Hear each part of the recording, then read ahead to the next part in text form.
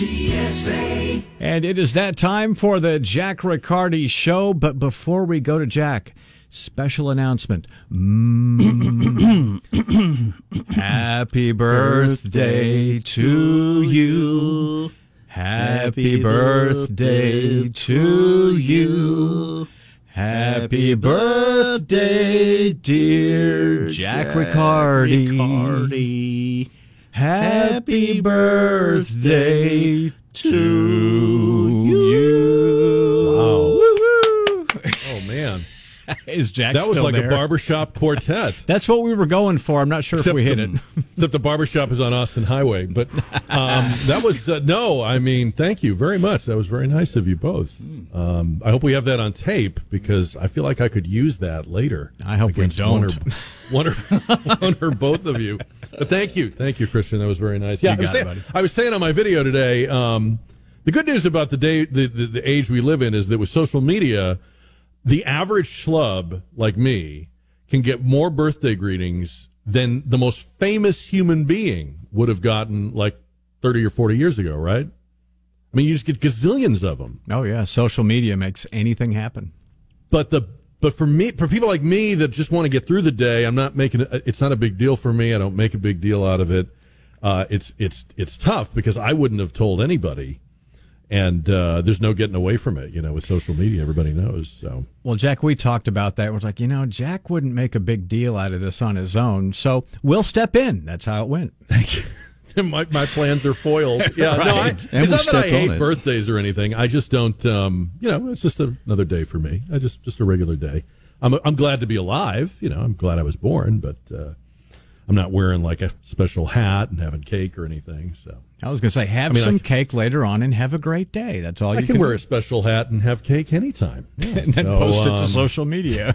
All right. There you go. I never quite got the idea of blowing out the candles, though. You get human spit all over the cake. Why would you want to eat the cake? Spoken like the germaphobe you are, Mr. Cooper. Exactly. Cooper ruined the whole thing. Just ruined it all. To everyone else, it's a birthday party. To Don Cooper, it's a pandemic waiting to happen. Oh my God, why'd you do that? All right. Well, anyway, I'll tell you what. I'm very lucky. I'm very blessed. I love what I do. But I watched the president on 60 Minutes, and I think, I think I could do his job. I do. And I don't mean like be president the way I would be president. I mean, if you watched that thing, you could have done the interview he should have done in your sleep. The big topics were the pandemic, inflation, and they got into Taiwan. And people today are reacting and parsing the answers, but I just want to step back and say, it's unbelievable how bad he is at this. There's talking points. There's an entire team of people in the White House that do nothing but messaging and communications. And that gets down to the senators and the Congress critters and candidates, and everyone up and down the Democratic ballot has these talking points. And, of course, the Republicans do talking points for their people as well. And when they're in the White House, they have this same operation going in for their president. But it's like everyone got them except Joe Biden. He does not know what Joe Biden is doing. Joe Biden can't explain the Biden administration's policies. He's unfamiliar with them, has never heard of them. So when he said the pandemic is over and Scott Pelley's face fell off, the significance of that is incredible. Because just a few weeks ago, the whole rationale for student loan forgiveness, the whole rationale for asking for tens of billions of emergency dollars was the ongoing emergency. But this guy's message yesterday was the pandemic is over. And he even seemed to realize it after he said it, because he said something like, it's still difficult. There's still difficulty. But the pandemic is over. I mean, the whole thing was like, they had to do emergency crisis cleanup. It was like, get FEMA, they're bringing in bottled water, sandbags. You have to know that they burn the midnight oil. last night into this morning, getting ready to go on all the cable stations, all the morning news programs to walk back the COVID comment. So we'll talk about that. And then inflation, his answer was harsh. I mean, you could admit the truth that we have the highest inflation in 40 years and we have a plan for it. I mean, that's what I would say. I would say, yeah, we all know it's there. There's no hiding it, no hiding from it. Maybe rattle off a few prices to show that you know them. And then you talk about what you're going to do. You hope that people won't realize that you caused it, because a lot of people don't know that. They think that it happens like the weather, but all inflation is a function of government economic policies. That's the only thing that can cause inflation, because only the government can put more currency into an economy. But instead, he took the approach that it's just not so bad. It's just an inch, he said. Let me play that cut for you. Was that cut number 5 done? I think cut number 5. Listen to this. Mr. President, as you know, last Tuesday, the annual inflation rate came in at 8.3%. The stock market nosedived. People are shocked by their grocery bills. What can you do better and faster? Well, first of all, let's put this in perspective. Inflation rate month to month was just an inch, hardly at all. You're not arguing that 8.3 is good news. No, I'm not saying it is good news, but it was 8.2 or 8.2 before. I mean, it's not. Maybe I can make it sound like all of a sudden, my God, it went to 8.2%. It's the highest inflation rate, Mr. President, in 40 years. I got that, but guess what we are? We're in a position where, for the last several months, it hasn't spiked. It has just barely, it's been basically even. And in the meantime, we created all these jobs, and prices have gone up, but they've come down for energy. The fact is that we've created 10 million new jobs since we came to office. We're in a situation where the unemployment rate is about 3.7%, one of the lowest in history. We're in a situation where manufacturing is coming back to the United States in a big way.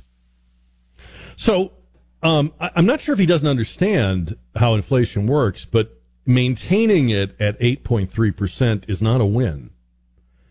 That would be like if the COVID death toll at the worst moment of the pandemic had been the same for, last month as it was for the month before. You wouldn't say, oh man, we're killing this thing. Pardon the pun. So his answer on inflation is it's high, but at least it isn't going higher.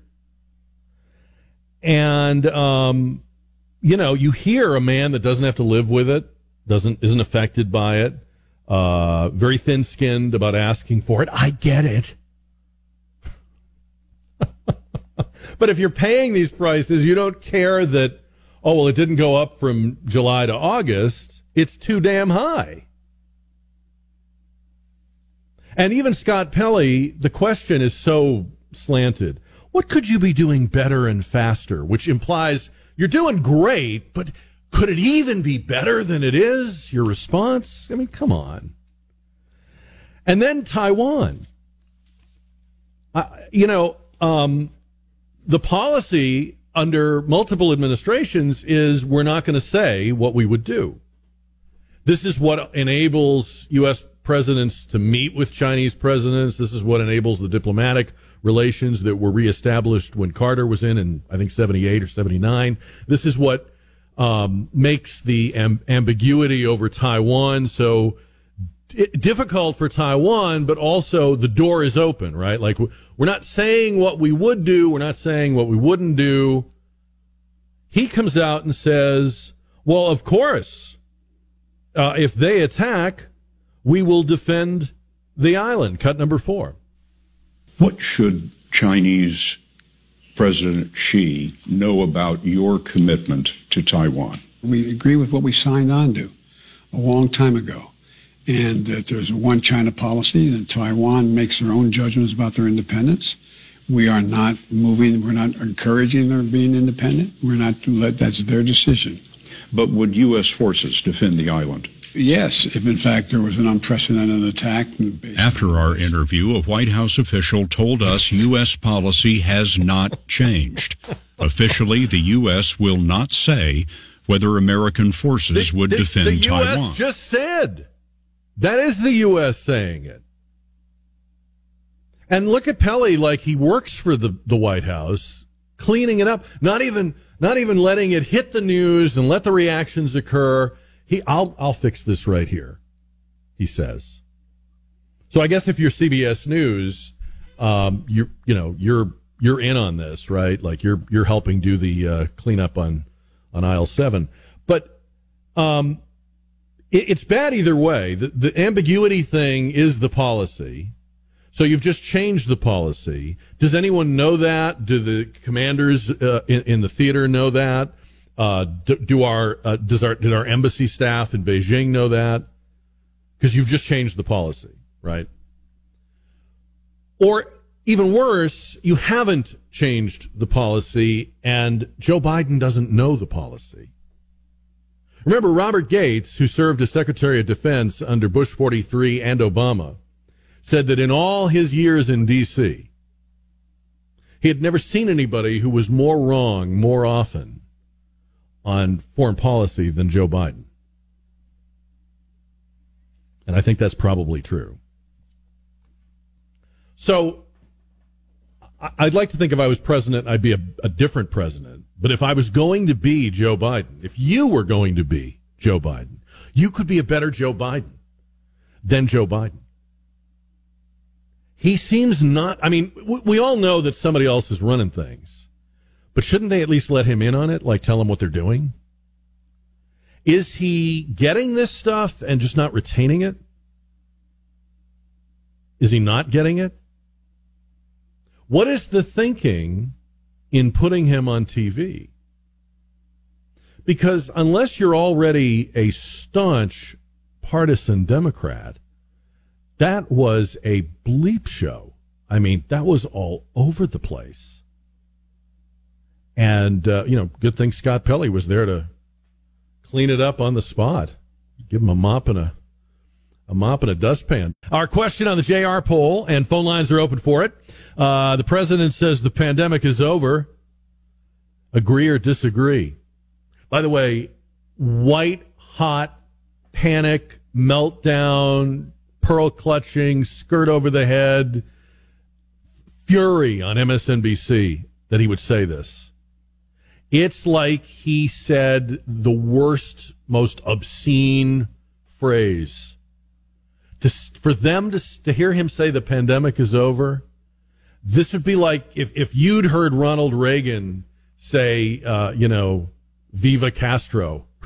I mean, it's just they're beside themselves with rage and fury at Biden. But look, is it over? I mean, it is over, right? I mean, it's over in that you and I are living our lives and we're moving past it. We know it's out there. It's not saying a pandemic is over is not saying the disease or virus is over.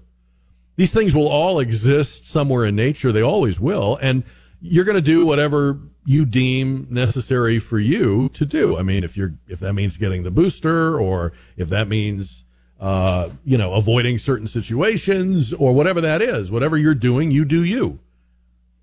But the pandemic is over in the sense that people are no longer organizing their lives around it. They're no longer waiting to be told what they may do. They're not letting government deem what is and is not a non-essential business.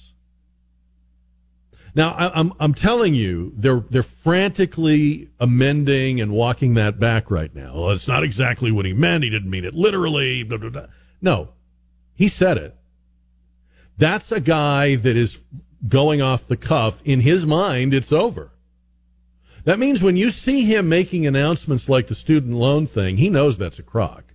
When you see him putting on the mask and taking it off, and by the way, he always has it on where he doesn't need it and takes it off where you would need it. But that's all an act. That's all him trying to please his handlers. And his handlers are not happy with him today. They are not even talking to him today. So what do you think about that? Pandemic is over. 210-599-5555. The Archbishop of San Antonio, who I respect, and I don't mean this to sound like I don't, felt he needed to say something yesterday about the recent busloads and plane loads of illegal immigrants being sent to sanctuary cities. And he said this: Texas is not overwhelmed by refugees. We are a big state. Comprehensive immigration reform is urgent. This was all on Twitter, by the way. Our leaders are doing sick actions without doing little on the issue. I think he means with doing little about the issue. The problem is not the refugees. It is leaders that cannot accept we are one with humanity, said the Archbishop of San Antonio. Okay. He does know that the federal government has been flying and busing exponentially more illegal immigrants north, east, and west for months, right? He knows that. Like, the total number of people Abbott has moved is a fraction of the number of middle-of-the-night flights that the U.S. government has launched to cities all over, no advance warning, way more people. They're not giving emergency relief to those places once the hordes unload. Okay, so I hope he knows that. Somebody should tell him. I think it would be important if he's going to express opinions about this. I think it would be important for him to know that it's the policy of the current administration to move people around the country. I don't know what he means by Texas is not being overwhelmed by refugees. If they were evenly distributed to all 254 counties, that might be one thing, but clearly they're not, right? How can you look at the video, just the raw video? I'm not saying any comments or commentary, just the raw drone video on the border. What is not overwhelming and heartbreaking and completely out of control about that? And then this "we're one with humanity" thing. You would think we were busing them and flying them to a meteor out in outer space. Is there not humanity in New York and Massachusetts and Illinois? Aren't there humans there too? If you believe that some people care more about these human beings than others, then aren't we flying these folks to the places where the people who care are? At least that's what they keep telling us. The places where these folks have been bussed and flown are populated by the people that tell the world they care. We care. We're a sanctuary. We would love to help, they've been saying. Now they've been given the chance, and they can't get them. They can't wash their hands of them fast enough. It doesn't look like they were as excited to be sanctuaries as they said they were. Did they never really mean it? Or did they find out that actually doing it is a lot harder than saying it? Like, you can say you're a sanctuary, but being a sanctuary is kind of hard work. I am one of those, and I'm not the only one, and there's people across the political spectrum who've said this. The move of Abbott and Governor Ducey and Governor DeSantis to send these people north is a genius move, because nothing has more clearly illustrated the hypocrisy and the empty words of sanctuary than this. So we've argued about sanctuary cities for years. We've debated it on the radio. We've talked about, but it's been completely humiliated by events. I mean, it isn't. It's a beatdown. If this was a fight, they'd stop the fight. I respect him as a religious leader. I am a Catholic. He does not speak for me, and I don't think he speaks with very much clarity on this issue. I'm not sure that this is anything other than he would like them here, and he doesn't like them there. And to be honest, that's an opinion. That's not a policy. And I don't know what sick actions he's referring to, because in every major humanitarian operation where there's been a massive influx of refugees, or after World War II when there were millions of people completely homeless and just starving and wandering around war-torn Europe, you didn't say to those people, it's never been done this way. Well, you can just hang out wherever you want. If you're going to organize a thing like this, you're going to put the people where you put them. You're going to move them where you can move them. You're not going to let them decide. This is not tourism. And so I don't know what's sick about it, unless he thinks that every reaction in history to major influxes was sick. 210-599-5555 to get into any of the things we've been talking about. And our JR poll, President Biden says the pandemic is over on 60 Minutes. Do you agree or disagree? And Dan is on the radio. Hi, Dan. Hey, Jack. Did I hear it's your birthday? I was able to tune in a little late. I've heard something to that effect, but I don't know. So if it is, happy birthday. I love your Thank show. you. I Thank always you. look forward to it. Appreciate Your show that. is amazing. Well, two things. I think we should send some of these immigrants to Monte Vista. I used to live in Monte Vista, and Monte Vista is full of lefties. When I would walk with my Trump hat or my MAGA hat, I would get some horrible looks. I thought they were about acceptance. But regarding the pandemic, if it is over, first of all, I think there was never a pandemic. It was a pandemic. But then he should stop requiring international legal travelers from getting the vaccine to come into the U.S. I'm a proud U.S. citizen, so I don't need it to come back. But I flew in from Guatemala last week, and at the counter in the airport in Guatemala, I overheard some Guatemalans and even some Europeans that were flying from Guatemala through the States. They needed to show their vaccine card. So if he really thinks it's over, that should be the end. So the funny thing is, you can walk into the States through the border, illegally, no vaccine requirement. But if you want to fly in or drive legally, then you need a vaccine. I mean, we need to explain that, and then it should be over. So that's my comment, Jack. I love your show. Oh, thank you, Dan. Thank you for the call. I appreciate it. Well, it can't be over for these people because they've predicated too much on it.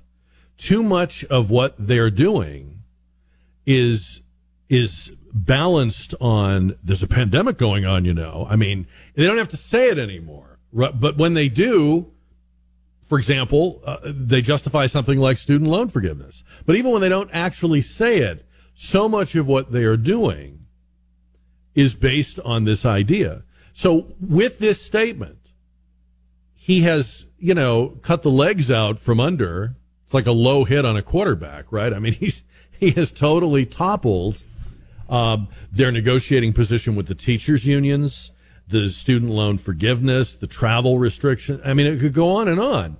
But more importantly, I agree with all of that. I agree with everything Dan said. But what really kind of blows me away is anyone else noticing that the President of the United States doesn't know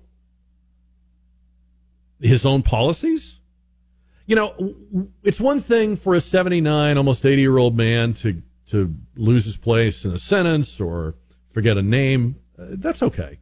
But these are supposedly his policies. And even if they're not, even if these are Susan Rice's policies or Barack Obama's policies or Michelle Obama's policies or Sasha Obama's policies, could he not have, you're doing an interview on 60 Minutes, you've got the king of the underhand softball, Scott Pelley,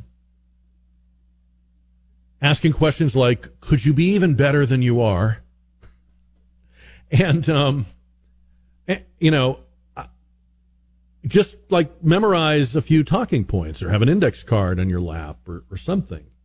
Or borrow Corinne Jean-Pierre's, binder. She's not using it on Sunday. But I don't know I don't even know where to begin with that. So I've seen presidents be good or not so good salesmen of their own administration's policies and positions. Trump wasn't always a great explainer of what they were doing. But he seemed to have no familiarity with it at all. Doesn't know the policy toward Taiwan, which has been the policy since he was a young senator. doesn't know how inflation works. It's not good when you have 2 months in a row at 8.3. That's not a win. And the pandemic is over is literally the opposite of everything the Democratic Party is teaching and preaching right now. I believe we played the clip. I think it was just last week. St. Fauci said it's not over yet. So the dissonance here is spectacular.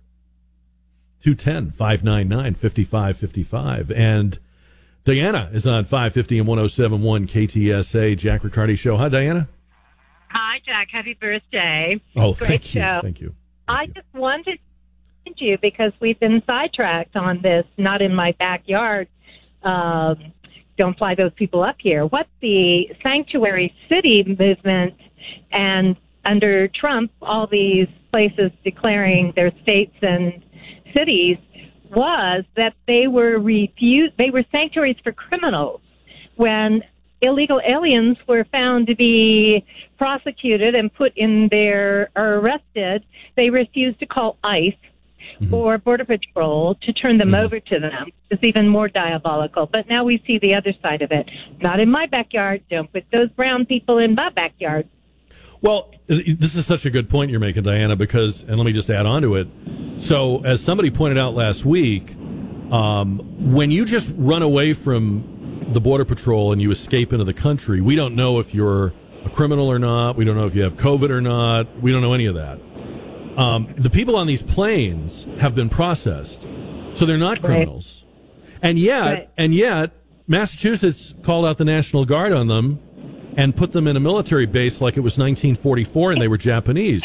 So it's even worse than that. I mean, they're not only not being sanctuary cities in the way, as you point out, they defined it, but they're doing something that they would accuse us of doing.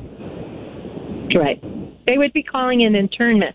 We're putting them in concentration camps if it was Trump. That's the term. Or Republican. That's the term. So anyway, thank you. Good show. Thank you, Diana. Appreciate it. Thank you. Oh, thank you. Bye-bye. That's very sweet. Thanks. Appreciate you. 210-599-5555. You know, the whole idea of the sanctuary city, I think we suspected was about Donald Trump, and there became a phenomenon along about 2017 where all of American politics became oriented around him, like he was the axis on which everything turned. And so we weren't discussing things intellectually, legally, constitutionally. You were either with him or against him. And the sanctuary city movement always had an aroma of differentiating ourselves from Trump. Like we live in the United States. He's the president, but we're not part of that. You know, we're not party to that. But they didn't have to really do very much about it. They could say it, but it wasn't tested. These Republican governors are testing it, and it's failing the test. It's failed the test everywhere. Massachusetts moved them to a military base. Mayor Lightfoot moved them to a Republican suburb of Chicago. The mayor of D.C. is asking for the National Guard as if, the Spetsnaz have landed via, parachute on the ellipse. It's panic. It's degradation. It's not in my backyard.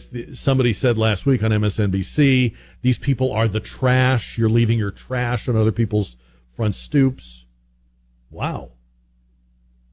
I heard all the sanctuary talk. It was very pretty, but your actions speak volumes. There's a new TV ad for Beto where it starts with these two cars parking in a driveway, and there's a big pickup truck with a Trump sticker on it. And you're thinking, what is this a commercial for? Right? And then it turns out to be an ad for Beto, and it's supposedly this husband and wife. I don't know if they're real husband and wife or they're actors, but the deal is he's a Trump guy, she's a Democrat, but they're both supporting Beto because he's so reasonable about abortion, and the Abbott position is so unreasonable. And this guy that looks exactly like Steve Schmidt from the Lincoln Project, the Never Trump guy, Looks exactly like him. We're supposed to buy that he's a big-time Trump supporter, but he says we need Beto. Now, I don't want to say in a state of 30 million people there couldn't be someone, there might be someone, and maybe it's you, who supports Donald Trump and Beto O'Rourke. But do you really think, honestly, is that a group? Is that like a faction? Is that like a kind of voter that there's enough of that this could turn the election? Those Trump/Beto independents, it's so over the top, so ridiculous. And do you have the ad done? Yeah, play a little of that. Of course, people are going to disagree on the big issues. This is the Democrat But Greg one. Abbott signed the most extreme abortion ban in the United States. No exception for rape? No exception for incest? $100,000 fines and jail time for doctors? Only 11% of Texans agree with him. I mean, this is a free country. We need a governor who gets that.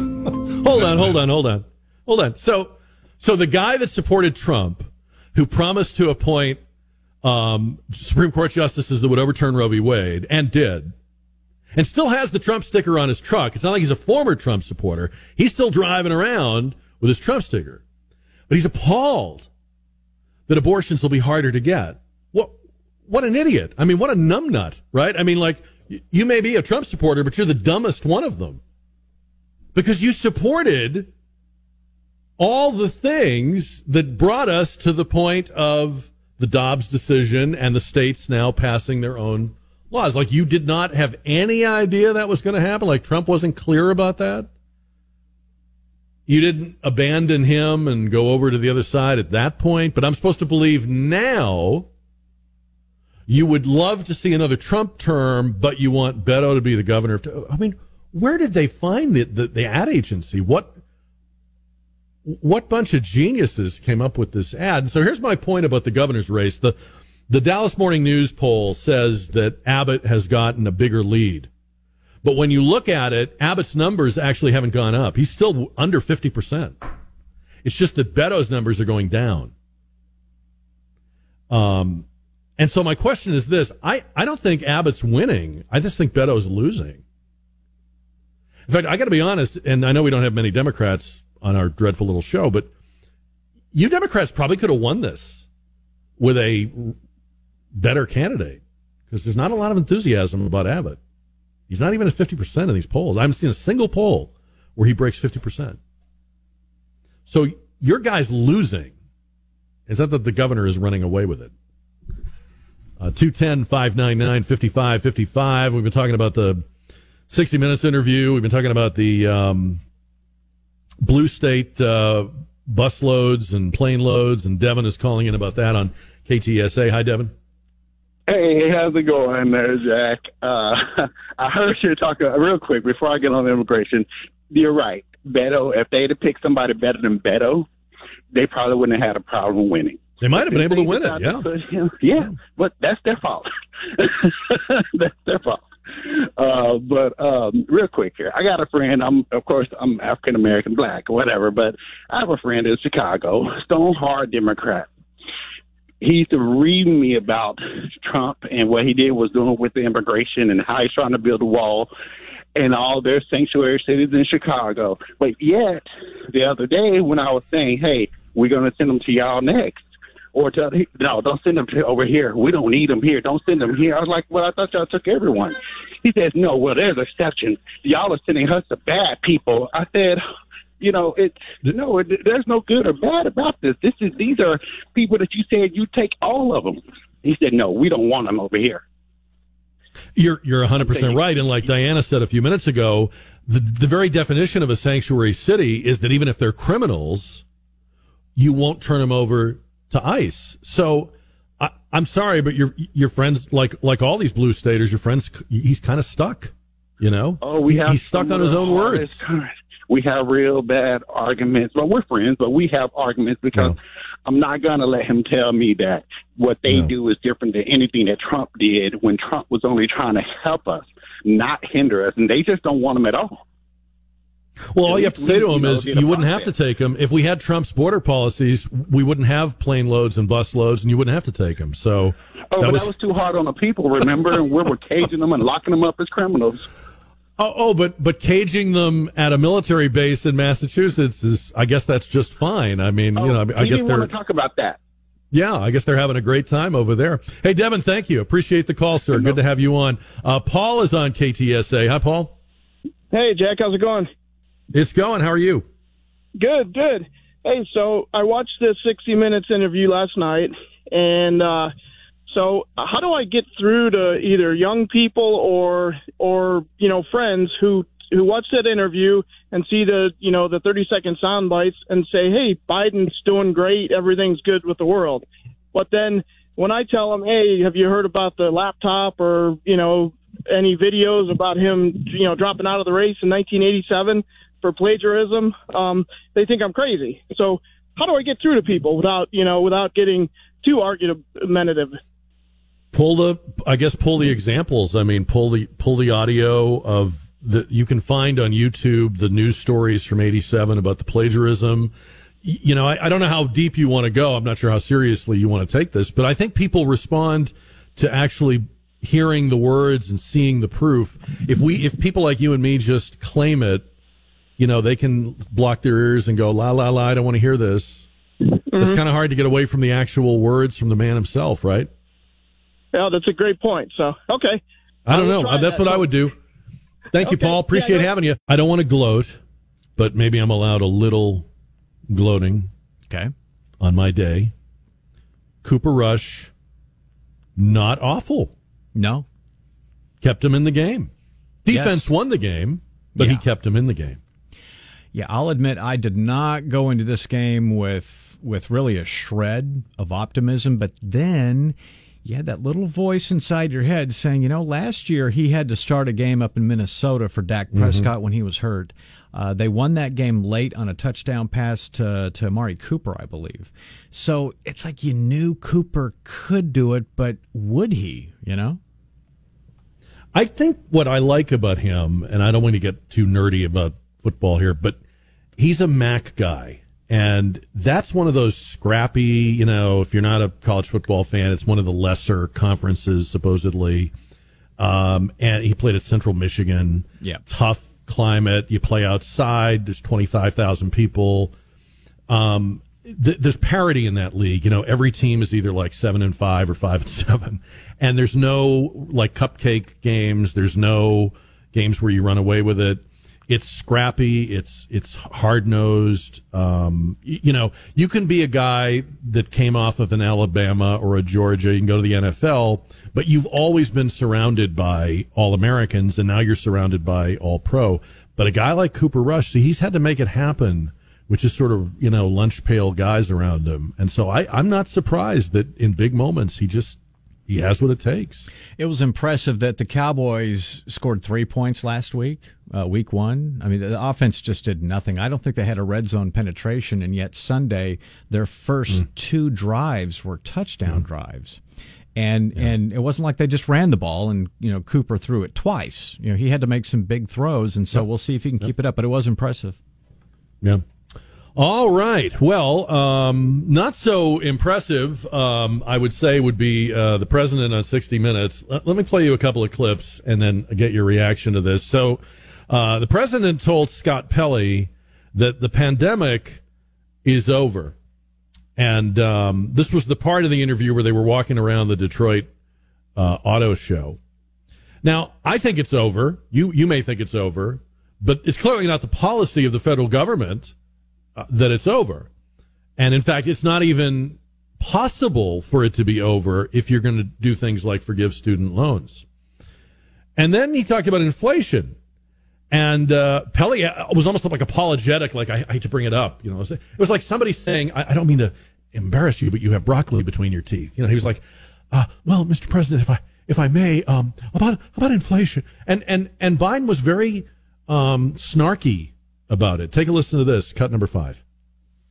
Mr. President, as you know, last Tuesday, the annual inflation rate came in at 8.3%.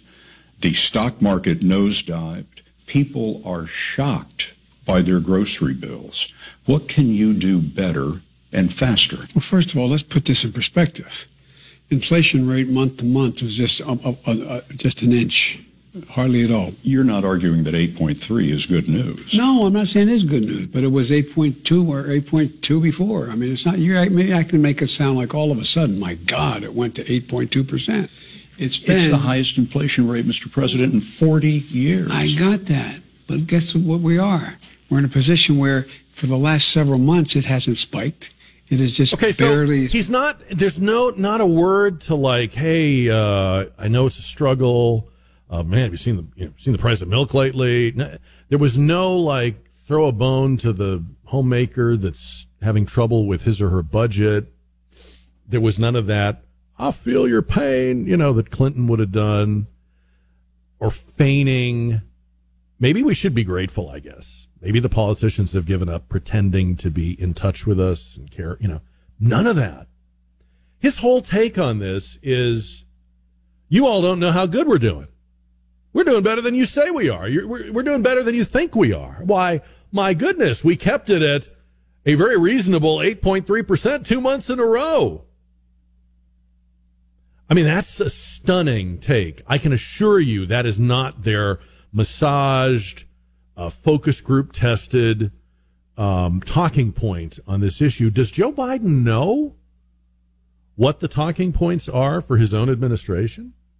Can you imagine a Democratic candidate for any office in a room full of voters, like at a town hall event or debate, giving that answer? You'd be lucky to get out of the room in one piece. And then they got into Taiwan, and Pelley asked if it would be different than Ukraine, where we have materially supported Ukraine against Russia, but we're not fighting Russia on behalf of Ukraine. Now, this is an easy one. I mean, they were all easy questions. But, like, kids in school know this one. Okay, the position of the United States is that it doesn't take a position, it doesn't state a position on defending Taiwan. That may or may not be a good policy. You may not like that, but that's the policy. Until the 60 Minutes interview. Take a listen. What should Chinese President Xi know about your commitment to Taiwan? We agree with what we signed on to a long time ago, and that there's a one China policy, that Taiwan makes their own judgments about their independence. We are not moving, we're not encouraging their being independent. That's their decision. But would U.S. forces defend the island? Yes, if in fact there was an unprecedented attack. So unlike Ukraine, to be clear, sir, U.S. forces, U.S. men and women, would defend Taiwan in the event of a Chinese invasion? Yes. I think Pelley is auditioning to replace Karine Jean-Pierre. And then he comes on like he's on the Golf Channel. He comes on with this hushed voiceover. In actual fact, we'd like to clarify that it is not the policy of the United States. Now, I don't know what the secret behind the scenes back channel talk is. Maybe we've told Taiwan for years that it will be like, we'll go in there like it's Normandy. I mean, maybe that is something that the leaders of the two countries know. But it's never been said before. And if it's not the policy, or we're not prepared to do it, that's stunning. That's not a faux pas. That's a guy that's completely out of touch. He's apparently not even in the room when they're talking about this stuff.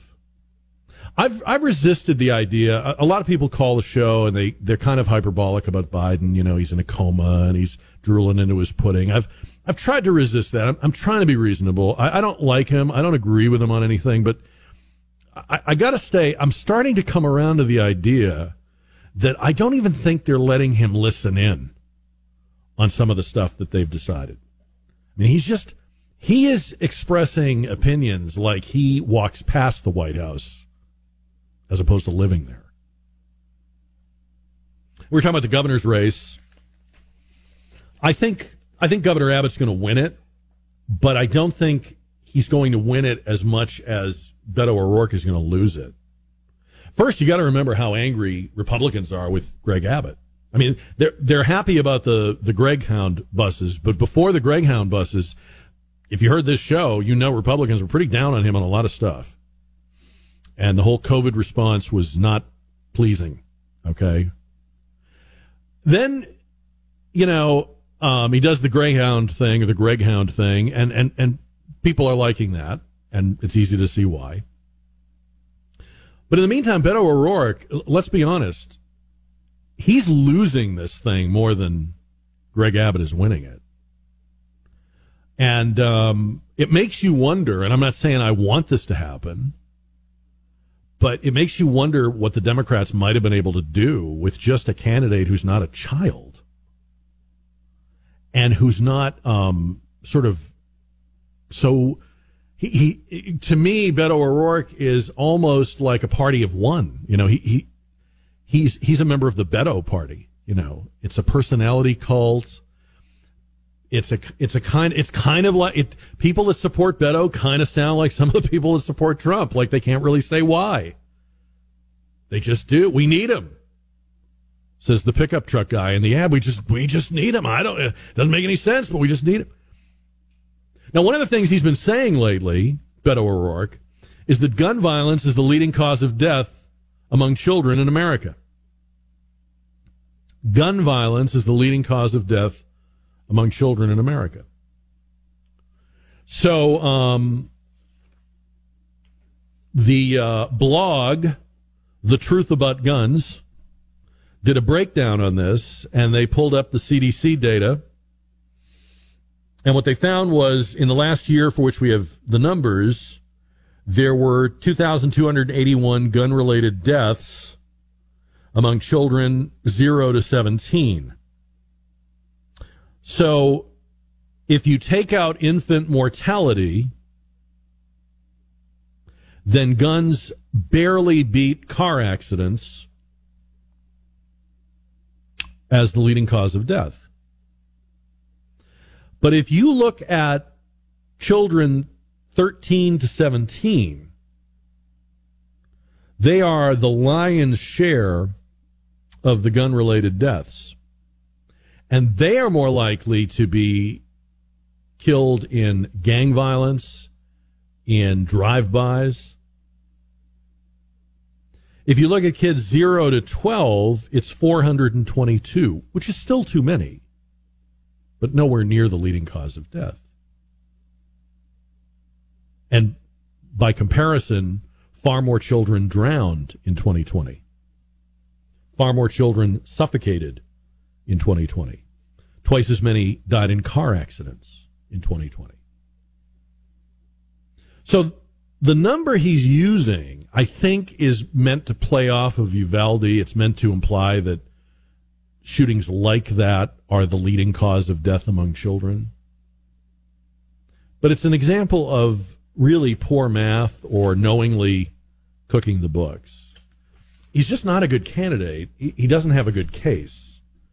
But I think if the Democrats had picked somebody who actually could tap into kind of the center and didn't make it all about him or her, I don't know who that is. Maybe it's somebody that's not even in the political world. Maybe they get an outsider, a business person, or somebody, a military person, or something. I actually think they'd be giving Abbott all he could handle. There's a real lack of enthusiasm for Abbott, and I think it's more. You tell me what you think. I think it's more that Beto's losing than the governor's winning. We're talking about the governor's race. My theory is that basically Beto is just losing it. He's being Beto. He's hit his ceiling, and he's not going to go above that ceiling, which is probably pretty lucky for Greg Abbott, because I'm not dogging the guy, but I don't think he would be cruising if he had like a grown-up opponent. That's just my theory. I know this is a red state, but I think Greg Abbott would have all he could handle if he was running against somebody that had, made it all the way through adolescence. Do you wonder, like I do sometimes, when you see these stories about, I was just reading one this morning, it was about a protest in Virginia over, they have that new governor, Glenn Youngkin, who, by the way, is going to run for president. Remember that. You're hearing all this other talk, but Glenn Youngkin's going to run for president because they're term limited to one term. And if he has a successful term, and he's one of the most popular governors in the country right now, there's nothing else for him to do. He's going to run for president. So anyway, he's reversed the policies from his predecessor, and you have to use the school restroom that you were biologically matched to. So transitioning, identifying as something else, the policy is reversed. And the way the media and the activist groups are reporting this is that it's an assault on transgender and gender fluid students. So you would expect them to say that, and that's what they're saying, right? I watch these things, I read these stories, and I'm not picking on anybody, I'm not attacking anybody. I'm a live and let live guy. But the whole framing here is wrong. If you believe that a person should be able to walk into the opposite sex bathroom, you have to make the case for that. That isn't, well, we all know that's right. That is not normal, and I don't mean that in the gender or sexual sense. That is not the American people's normal. That is not Western civilization's normal. Personally, I hope it doesn't become normal. But if you are advocating for that, you don't get to say, this is an atrocity and this is wrong and it's like you have to make the case. You're not making the case. You're not persuading John and Jane Public that boys who feel that they are girls, who feel that they were assigned the wrong gender, should be able to go into the opposite sex bathroom or locker room. So what I'm saying is do the work. Make the argument. I'll be honest, I don't think you can convince me. You probably don't want to waste your time with me. I'm old anyway. But if that's where you think this country should be, if that's the direction you think society should take, you have to argue for that. They act like we all know that's the right thing. It's just this evil Glenn Youngkin that won't let it happen. You see what I mean? And maybe they think they can get away with that, but it's not working. The normals, as Tucker Carlson calls them, I always laugh when he says that, the normals know that's not the way it's supposed to be, or natural, or healthy. So if you want to carry that argument, you've got to make that argument. You know, it's like asserting anything that is outside the mainstream of thought. If you wanted to say, hey, I think the Houston Texans are going to win the Super Bowl this year. After people stopped laughing, a few of them might say, where in the world, where are you getting that? I mean, in what universe, you'd have to really have a well-constructed argument to assert that. I don't know what that would be. But you see what I mean? It's that outlandish to say boys in the girls' room, girls in the boys' room. It's that outlandish. And this isn't me even passing judgment on the morality of it. I'm just telling you that's where people are. That's where the normals, where most of the country are. And see, it's easy to forget that when you only bounce your ideas off of people that agree with you to begin with and think like you to begin with. And we have that in this social media world. We're able to design and zip ourselves up into cocoons where we're never exposed to any kind of, I guess you could call it combat of a mental combat, if you will, or ideological persuasion. Like, okay, convince me that's right and safe and healthy. You can't just tell me it's wrong that we don't do it. And that's all they have right now. That's the whole thing is, we're protesting. This is wrong. But see, it isn't. If you go out if you take to the streets and you are expressing something that's in the hearts and minds of most people, or even a lot of people, that's one thing. But when you take to the streets and say, we need to have more drag queen story hour, That's not, you haven't done your work. You haven't laid the groundwork for that. And that's what I'm amazed by. I almost said drag race story hour. Now, where is that? Where are the drag racers? Why aren't drag racers reading stories to kids at libraries? I'm going to get behind that. Story out of, this is research out of Chicago, reported at foxnews.com. Severe common cold cases increasing among children. So we're into cold and flu season now. And doctors are anecdotally reporting kids with more severe head colds. Not that they're in, imminent danger, but the theory or the thinking is that these head colds are more virulent because children's immune systems were compromised by the amount of time they spent out of circulation. So while they weren't in school, while they were distance learning, in the name of saving them from COVID, an illness that seemed never to be much of a risk for children in the first place, it looks like we probably damaged their still developing immune systems. And I remember people saying at the time, medical people much smarter than me, were saying at the time, we're going to regret anything we do that sort of interrupts or rolls back your immune system.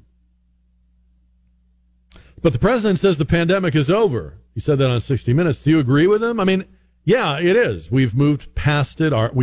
We in our lives have put it behind us. We didn't wait for a green light or a declaration. He's the last man in America to realize this. But what's interesting about him saying it is it literally cuts the legs out from under his own administration. And to use just one example, and a number of people have pointed this out today, by declaring that the pandemic is over,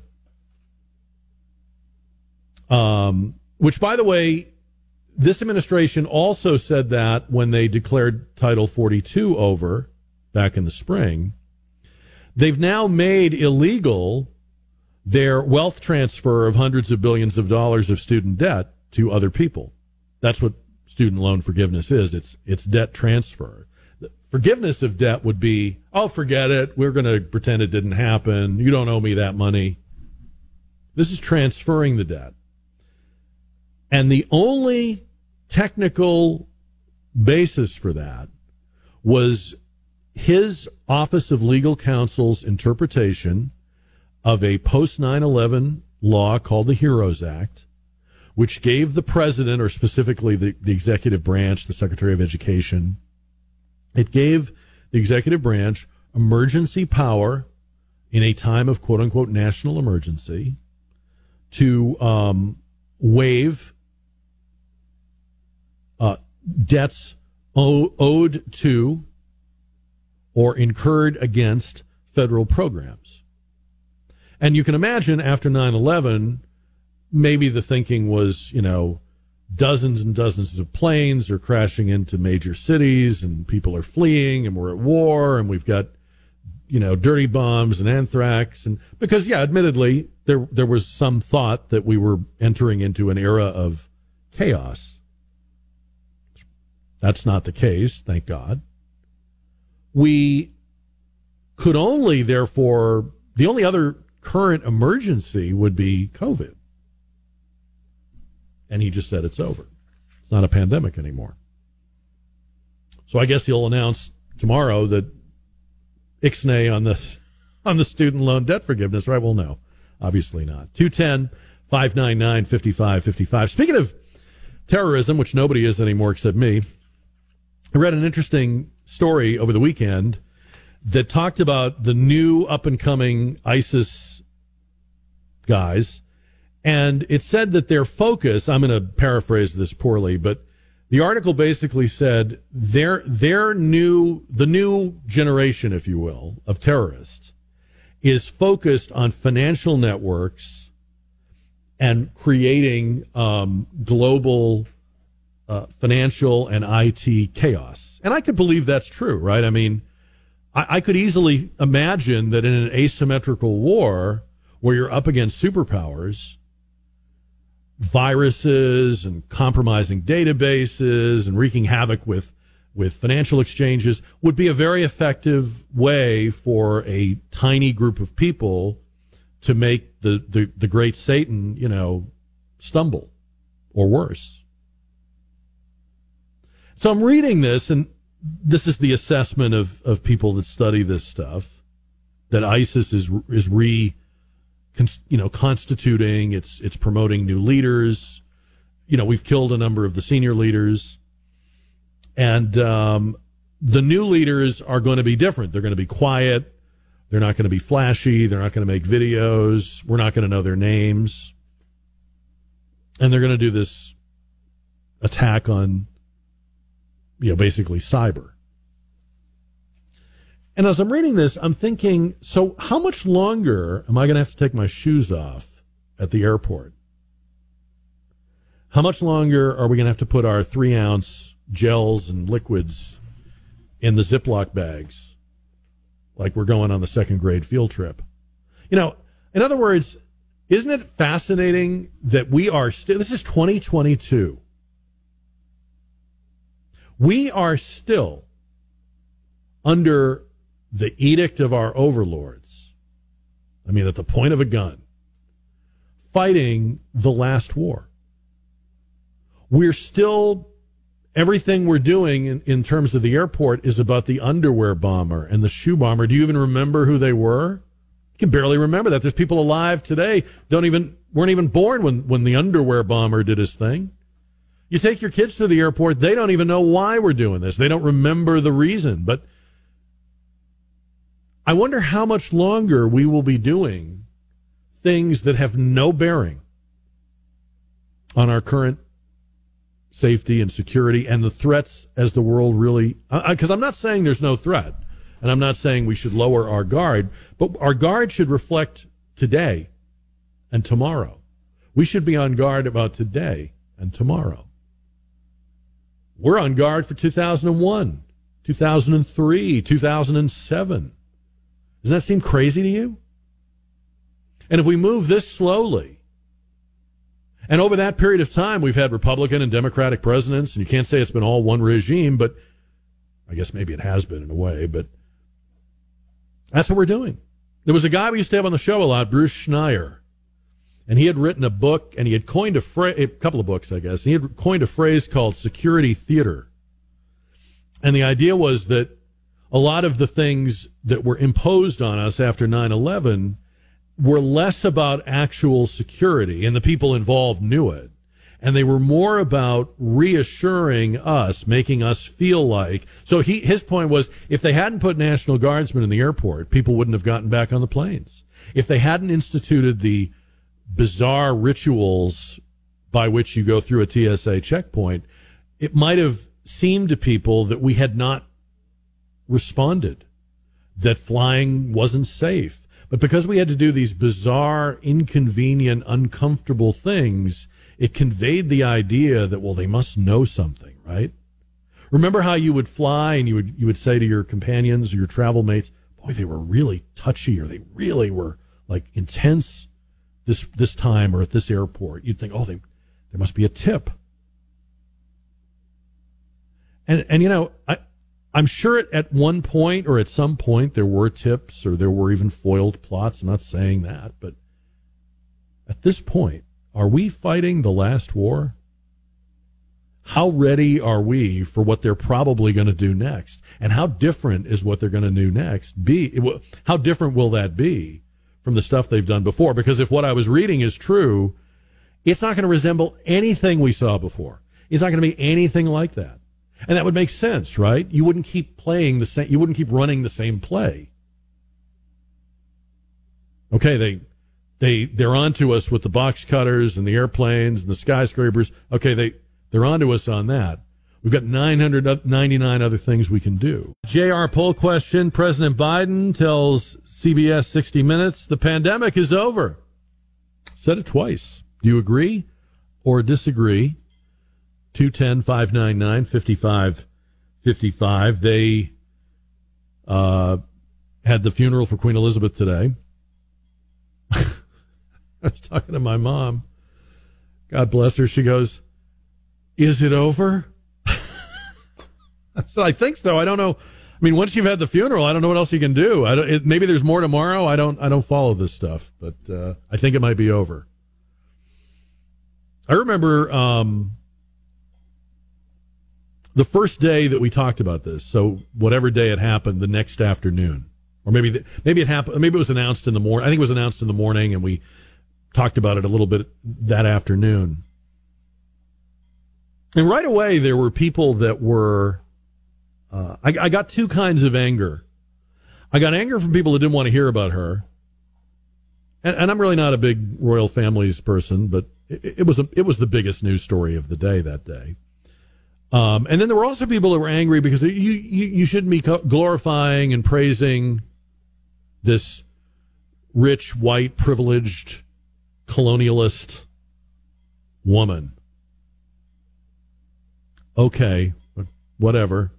And I said at the time, and I'll just quickly mention it again, I'm not a royal family watcher. I'm not a gossiper. I'm not interested in William and Harry.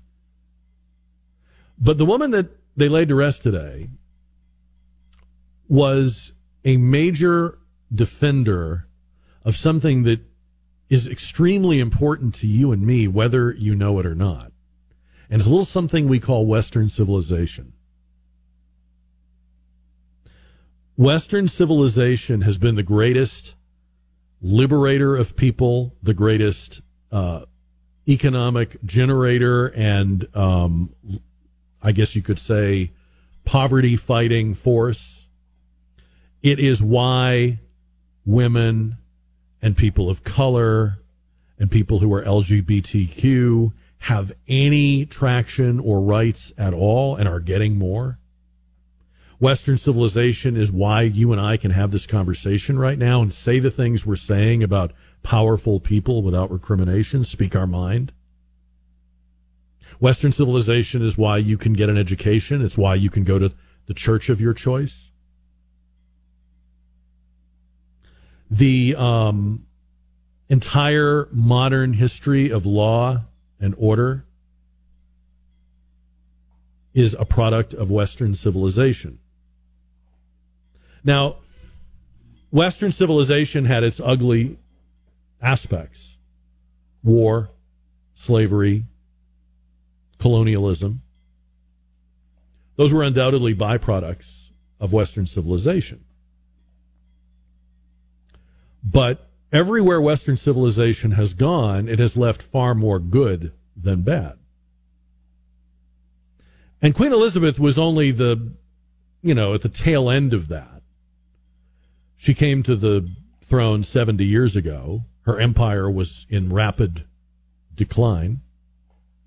But she spoke with power and eloquence about the importance of maintaining what was left of Western civilization. All you hear today are angry, bitter voices that want to tear that down. And some of them even wished pain and anguish on her in her final hours, which is disgusting. But the fact is that it's disappearing before our eyes. And we may be able to just grab on to the last bit of it and pull it back out onto deck if we're lucky. But that's the significance of today. So don't think about her or these spoiled brat kids, grandkids she has. Think about this.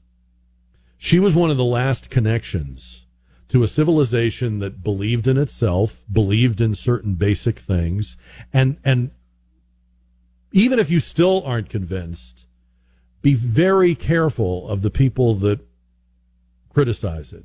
Because if you listen to the vitriol and the hate in their voice, it doesn't sound like they have something better planned for us. It sounds like all vengeance and reparations and score settling. It sounds like everything that you consider dear, like your faith or patriotism, will be mocked and driven out. it sounds like qualities such as bravery, charity, chivalry will be mocked and then thrown away. Everything she represented, they hate. And you've already had a pretty good taste of what they would like to have take its place. The people running this country today are an example. Does it look better to you? Would you prefer a civilization based on, I don't know, Stacey Abrams or Beto O'Rourke or Gavin Newsom? Is she the monster?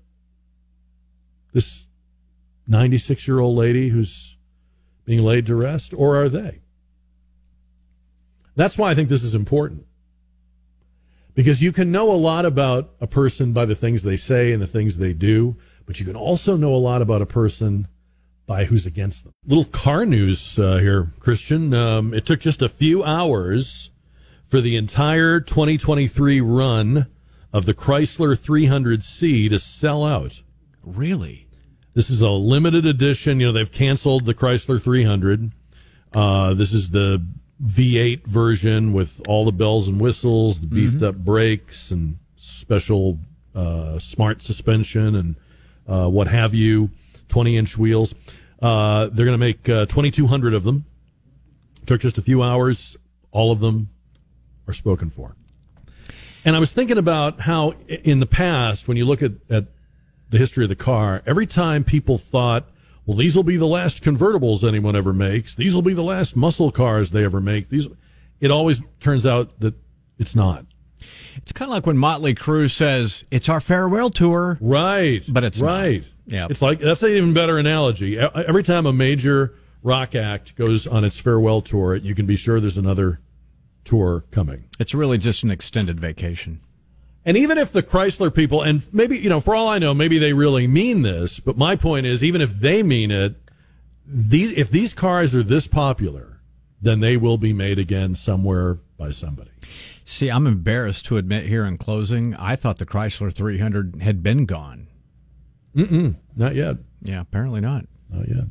But they only came in white, red, and black, and for the record, I would take any of those. Well, I want not picky mine about the color. I want mine in blue. So then what? Well, the funny thing is, they say that all of these will be collector's items. Probably most of these will never be put on the road, but the most expensive one will be whatever color is the rarest. So whatever color they made the fewest of will be the highest price to the collectors. It's a good point. It will. We'll see. So your blue one would be the king of the hill. Yeah. 210-599-5555. You want to jump in here?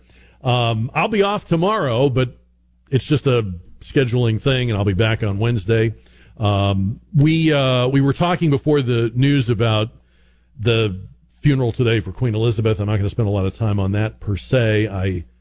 I think a lot of the coverage and the side stories about the royal family is a lot of fluff, but I do take her and her life seriously, and I've tried to make the case over these last several days that if you can set aside the kind of, Real Housewives of the royal family gossip, she is representative of something that we're all.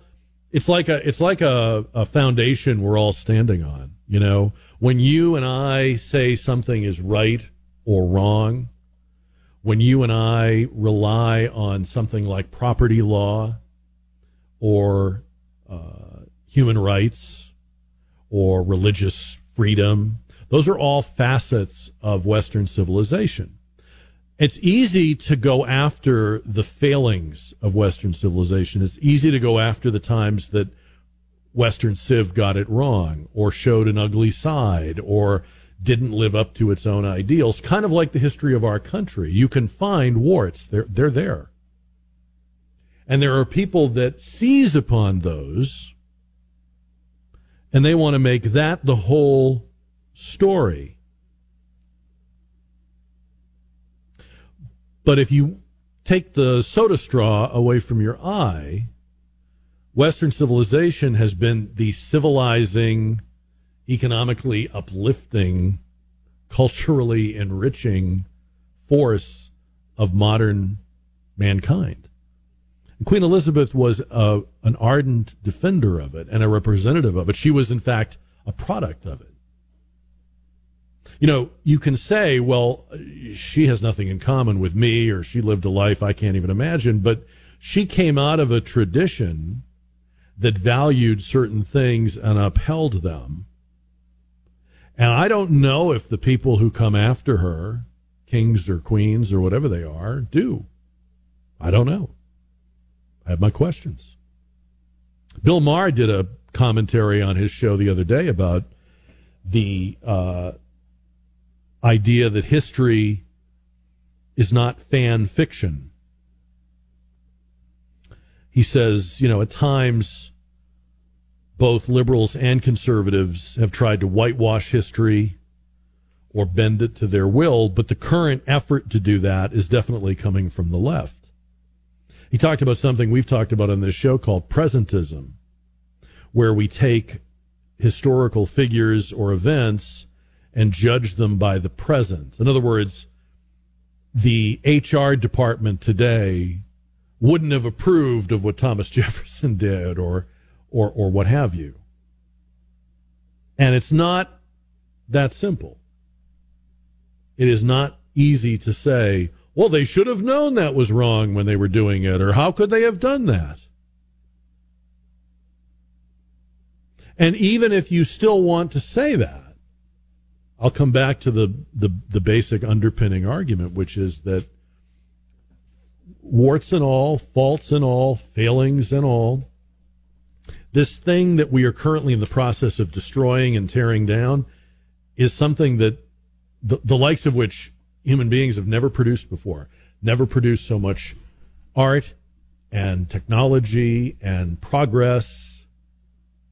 And if we let the people that are throwing paint and throwing rocks and lighting it on fire, if we let them have their way, if they get to the top of the hill and plant their flag, what do you think life will be like under them? Do you think you'll be better off? You think you'll be relieved that damned Queen Elizabeth is gone? I don't think so. They've shown you who they are.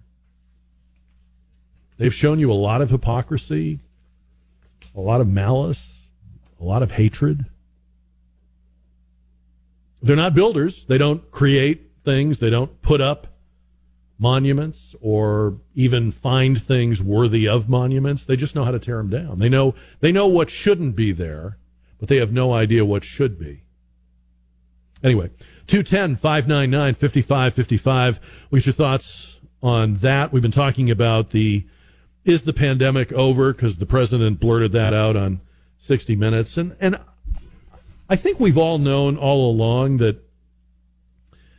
the way we live our lives, the decisions we make, the things we do, that was really going to determine when it was over. I think we knew from pretty early on, at least I did, and I think you probably did too, that we weren't going to get some kind of, all's clear from the politicians. They were enjoying the moment too much. They were enjoying the opportunities of a crisis too much. It's probably worth remembering when they declare other crises. It's probably something to watch from now on. If you didn't already know this, a lot of politicians like to declare one, but they're not as big on ending them. Declaring a crisis is also assuming powers and building yourself up. You need me. You better listen to me. Hang on my every word.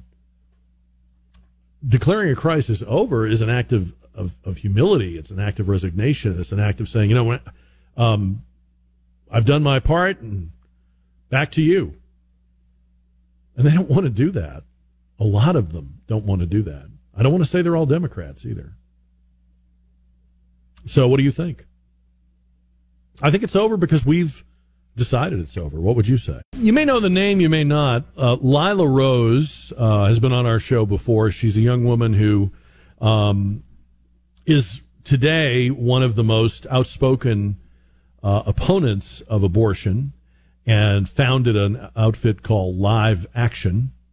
She came to our attention some years ago when she did an undercover, I guess you'd say an undercover investigation of or penetration of Planned Parenthood, where she was able to get them to admit to some of their more disgusting practices. She's a very young looking woman, and she went in as a supposedly pregnant teenage girl who had been impregnated by a man much older, and therefore would be statutory rape, and proceeded to expose the fact that Planned Parenthood paid no attention to that and actually told her to lie about her age so they didn't have to report it to police.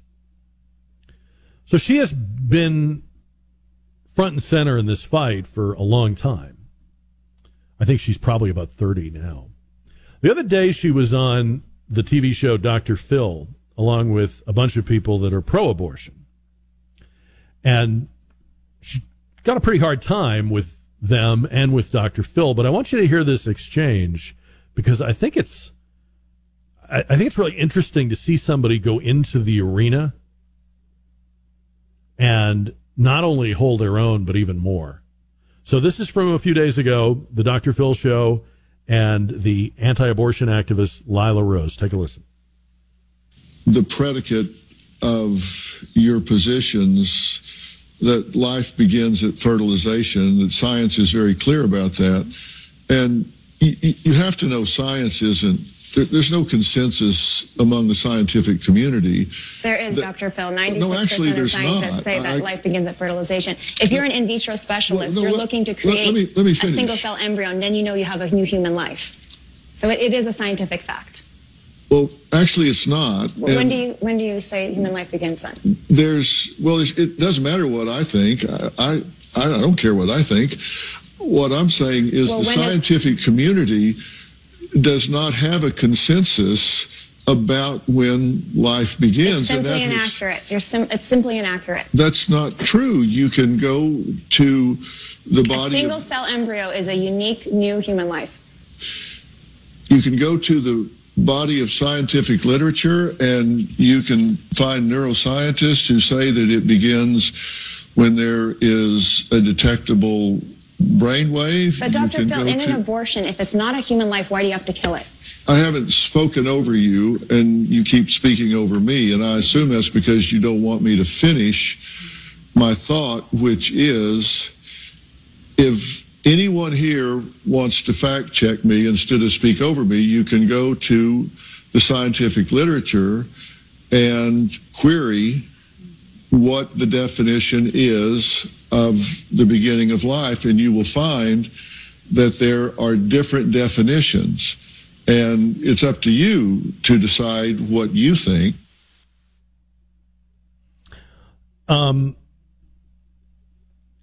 point, it seemed to me, was not just what she believes, but that there is broad recognition of the fact that human life begins at fertilization. And she used as an example man playing God. When man plays God and creates a human life in the test tube, or whatever the terminology is, I guess it's not literally a test tube, the sort of victory flag is fertilization. Life has begun. We've succeeded. If that's what man playing God believes, and I don't know, she says 96% of 5,600 biologists from 1,000 institutions. I'm not sure where that comes from, but I think the strong argument is when we create life, that's our finish line. So why is that not the finish line when life occurs? And then I think the other thing that's interesting is her quibble with him is that there's no consensus. It's kind of a default position for the pro-abortion crowd, right? They used to be able to say it's a lump of cells, it's a mass, right? But they can't really say that anymore. I mean, some of them still do, but it's hard with the technology we have and what we've seen of life in the womb. It's pretty darn hard. You've got to be a pretty cold-hearted person to look at those images and go, well, that's nothing but a bunch of cells that happen to look like a tiny human being. I give her a tremendous amount of credit because, you see, it's so easy to talk about this stuff in a place, in a setting where everyone will agree. It's hard to do what she did. I have people ask me all the time. I had a gentleman in the first hour of the show today. He was talking about dealing with young people in his life. He sounded pretty young himself, but he was saying, how do you reason with people that have drank the Kool-Aid? How do you reason with people, whether you're talking about Biden or you're defending capitalism or whatever your cause is? Maybe you're debating the governor's race or whatever it is. How do you reason with young people who are sure they know and refuse to listen to your argument? And I don't have a masterful answer for that, but I do think part of the answer is be very specific, point to the most obvious flaw in their argument, or point out something they are not seeing, like she's doing with Dr. Phil. I mean, Dr. Phil's an intimidating guy, right? He's been on television for decades, and he's one of Oprah's apostles. And, he comes across as very authoritative. I don't know if he is or not. I don't know much about him, but very calm, very dispassionate, just kind of drops the mic on him. So it's not only a good presentation in the subject area, it's really a pretty good model for how to have this discussion about anything, right? 210-599-5555. So there was a question we were asking on the show last week, I forget what day it was, about why there is so much anger or hatred, open hatred. Why is bigotry against Mormon people so socially acceptable? It's even funny or cool to be not only to mock Mormons, but really to lie about them, to attribute to them things they don't do or beliefs they don't have. Anyway, so over the weekend, one of the highest profile football games in college football was Oregon and BYU. And at one point during the game, some Oregon fans, I don't want to say all of them, or probably not even most of them, are chanting in the stadium, F the Mormons. F the Mormons. Everybody is saying the right things today. Everybody who should is decrying it, condemning it, slamming it, apologizing for it, including, but not limited to, the University of Oregon. It's interesting to me. I don't mean to sound cruel, like I'm interested, but I don't care. I care, but I'm also just puzzled as to how that's allowed to happen. I have some familiarity with it because Catholics get some of this. Jews get some of this. But I will say with Catholics and Jews, there is a little more discomfort or a little more, shushing of people. People get corrected a little faster. But with Mormons, I don't know.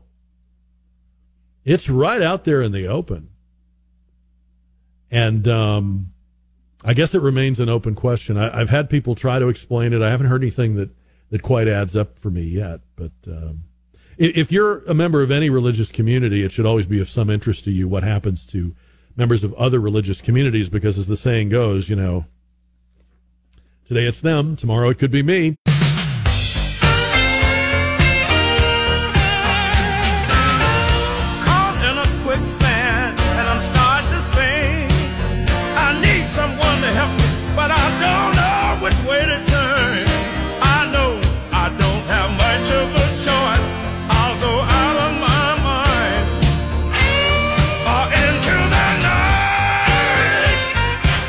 KTSA News Time, 6:39.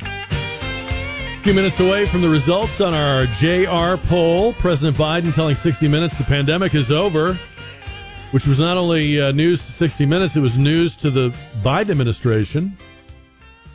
So much of what they're doing is predicated on the pandemic. And President Unity just took that off the table. Well, they're going to walk it back, and they're going to say, he didn't mean it the way you think. But that's what he said. And in fact, he's right. I mean, it is over. It's over because a pandemic is something that happens to a lot of people. So it's going to be over when a lot of people's reactions to it change. It's not a government program. It's not a light switch you can flip on and off. It's not a button that I have control over and no one else does. They didn't understand that from the beginning. They got a remarkable amount of buy-in and frankly, obedience from an American people that are not usually that, voluntarily obedient. I mean, you think back to the early days, I'm talking like March, April, May of 2020. Think about all the things you watched people do out of the goodness of their hearts. Closed their businesses, closed their churches. And we can debate, and we have debated, the constitutionality and even the rationality of doing those things. But what I'm saying at the moment is just that when people were told, hey, you need to do things you never thought you would do, it's important, it matters, it could save lives, people did it. But that was a long time ago, and a lot has happened since then. And yes, people have watched and observed a lot of hypocrisy, a lot of bad science, a lot of cult of personality. I'm looking at you, Dr. Fauci. And they've moved on. They've put this behind them. And when you put something behind them, it doesn't mean it doesn't exist anymore. Your past is real. You lived it, but you've put it behind you. That's what it is, I think. That would be my answer. 210-599-5555. Congratulations to Becky Hammon. I know I heard this in the sportscast. Becky Hammon, who was the assistant coach for Greg Popovich, went to the WNBA and did something no WNBA coach has ever done. She won the championship in her first year, her rookie year as a coach, as her Las Vegas Aces defeated the Connecticut Suns for the WNBA title. First WNBA coach to win as a rookie. A lot of people speculated that she would be promoted in the NBA. I wonder if this makes that more or less likely. Is this like a different track that she's on now, or does this mean that at some point she comes back to the NBA? I think it's hilarious that Greg Popovich and the Spurs are so, they're so enlightened and they're so modern man. And, here was a woman with obvious coaching chops, tremendous talent, and Pop has to hang on for another year. I mean, you've got an obvious heir apparent. The players respect her. Media love her. Fans are enthusiastic about her. You'd see her at the AT&T Center. It was like seeing a rock star. But it's funny how liberals, they talk a really good game about being the best friend for women and women's advancement or people of color. Isn't it interesting how many bitter, angry white men cling to power, run for yet another term in office? Why wouldn't you want to step aside for these people you claim to be so enlightened about and interested in promoting? Just curious. 210-599-5555. You may or may not know this. I follow him on Twitter. Pat Sajak, the Wheel of Fortune guy, is kind of a political guy. He's pretty conservative. I don't know if he's nominally a Republican, but he's pretty conservative. If you didn't know this, you probably would like a lot of what Pat Sajak says and thinks. But anyhow, He's embroiled in online controversy. I'm doing air quotes. Because he posed for a photo with Marjorie Taylor Greene, who is the Georgia Hitler. She's the Republican congresswoman from Georgia, who's kind of nutty, but very, very pro-Trump and what have you. And so they were at an event, and he took a picture with her. It's one of those pictures you get with a celebrity. I've got them. That clearly is just like people lined up. So when you show a picture of yourself with a television person or a movie person or whatever, you know that you stood in line and they took 200 of those pictures. But when you show people the picture, it looks like you were out on the town. You spent all night together. I would imagine it was probably like she waited, she stood with him, she took a picture. I don't know. But I find it funny that we have turned stuff like this into gotcha moments. If you're in a picture with someone, that doesn't mean you are in a plot with them, or you're conniving with them, or colluding with them. In fact, correct me if I'm wrong, but if you're actually in cahoots with somebody, you probably don't take any pictures. So if there's like some vast Charlottesville conspiracy going on, if Pat Sajak was at a secret, white nationalism gathering with Marjorie Taylor Greene, I'm not saying he was. Of course he wasn't. But I mean, whatever their fever dreams are about moments like this, if there's a picture, it's probably nothing.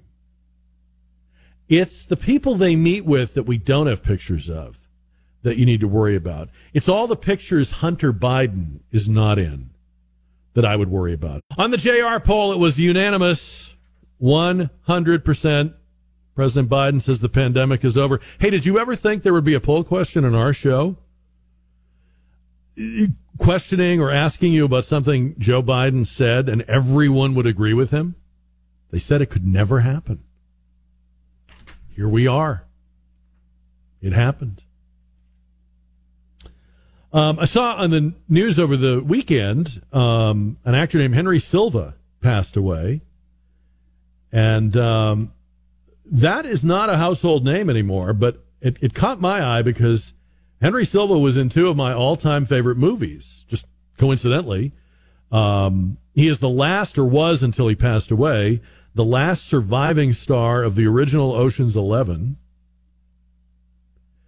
And he was also with Frank Sinatra in a movie called The Manchurian Candidate. There was a remake of that more recently with Denzel Washington, but I'm talking about the original 1962 Manchurian Candidate. He made several other movies. He passed away at the age of 95. His death was announced by Deanna Martin, Dean Martin's daughter, who called Henry Silva, quote, one of the nicest, kindest, and most talented men I've ever had the pleasure of calling my friend. He was the last surviving star of the original Ocean's 11 cast. Frank Sinatra saw him in a movie called A Hatful of Rain, where he played a drug dealer. And Henry Silva's probably most salient attribute was his appearance. Even if you're not recognizing this name right now, if I could show you a picture of him, you would say, oh, I've definitely seen him before. In a number of movies throughout the 50s, 60s, 70s, and 80s. Don Cooper was mentioning Sharky's Machine, which he made with Burt Reynolds in 1981. But he was 95 years old. Not to take anything away from the Denzel remake, but you have to see, if you've never seen the original Manchurian Candidate, I'm gonna assume that if you listen to this show, you have some passing interest in politics and history. Manchurian Candidate is a movie that you watch and then you think. It makes you think about everything we see, what's really behind the politics that play out in front of us, how much of it is. I mean, think about it. This is a movie that's 60 years old.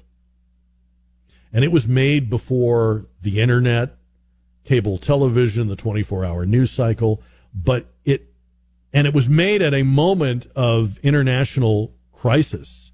It actually came out in the middle of the Cuban Missile Crisis, but it was made in that very tense political year of 1962. And it involves a young man who has been captured on the battlefield in the Korean War and reprogrammed by the communists as a sleeper agent in the United States. And it's an incredible cast. You've got Frank Sinatra, you've got Angela Lansbury, a great actor, Lawrence Harvey, who passed away way too soon. One of the cool and weird things about Manchurian Candidate, by the way, Angela Lansbury plays Lawrence Harvey's mother. So he's the Manchurian Candidate. And she is this very ambitious wife of a Joe McCarthy type senator. And Lawrence Harvey is her son, not the senator's son, but her son. Anyway, in the scenes between them, and I know that other people have said this, I'm not the only one that's noticed this, there is a kind of weird, is this his mother or his lover kind of, quality. And she is only like a year or two older than him in this movie, but somehow it just works. There's a lot of other icky kind of subplots and connotations and what have you.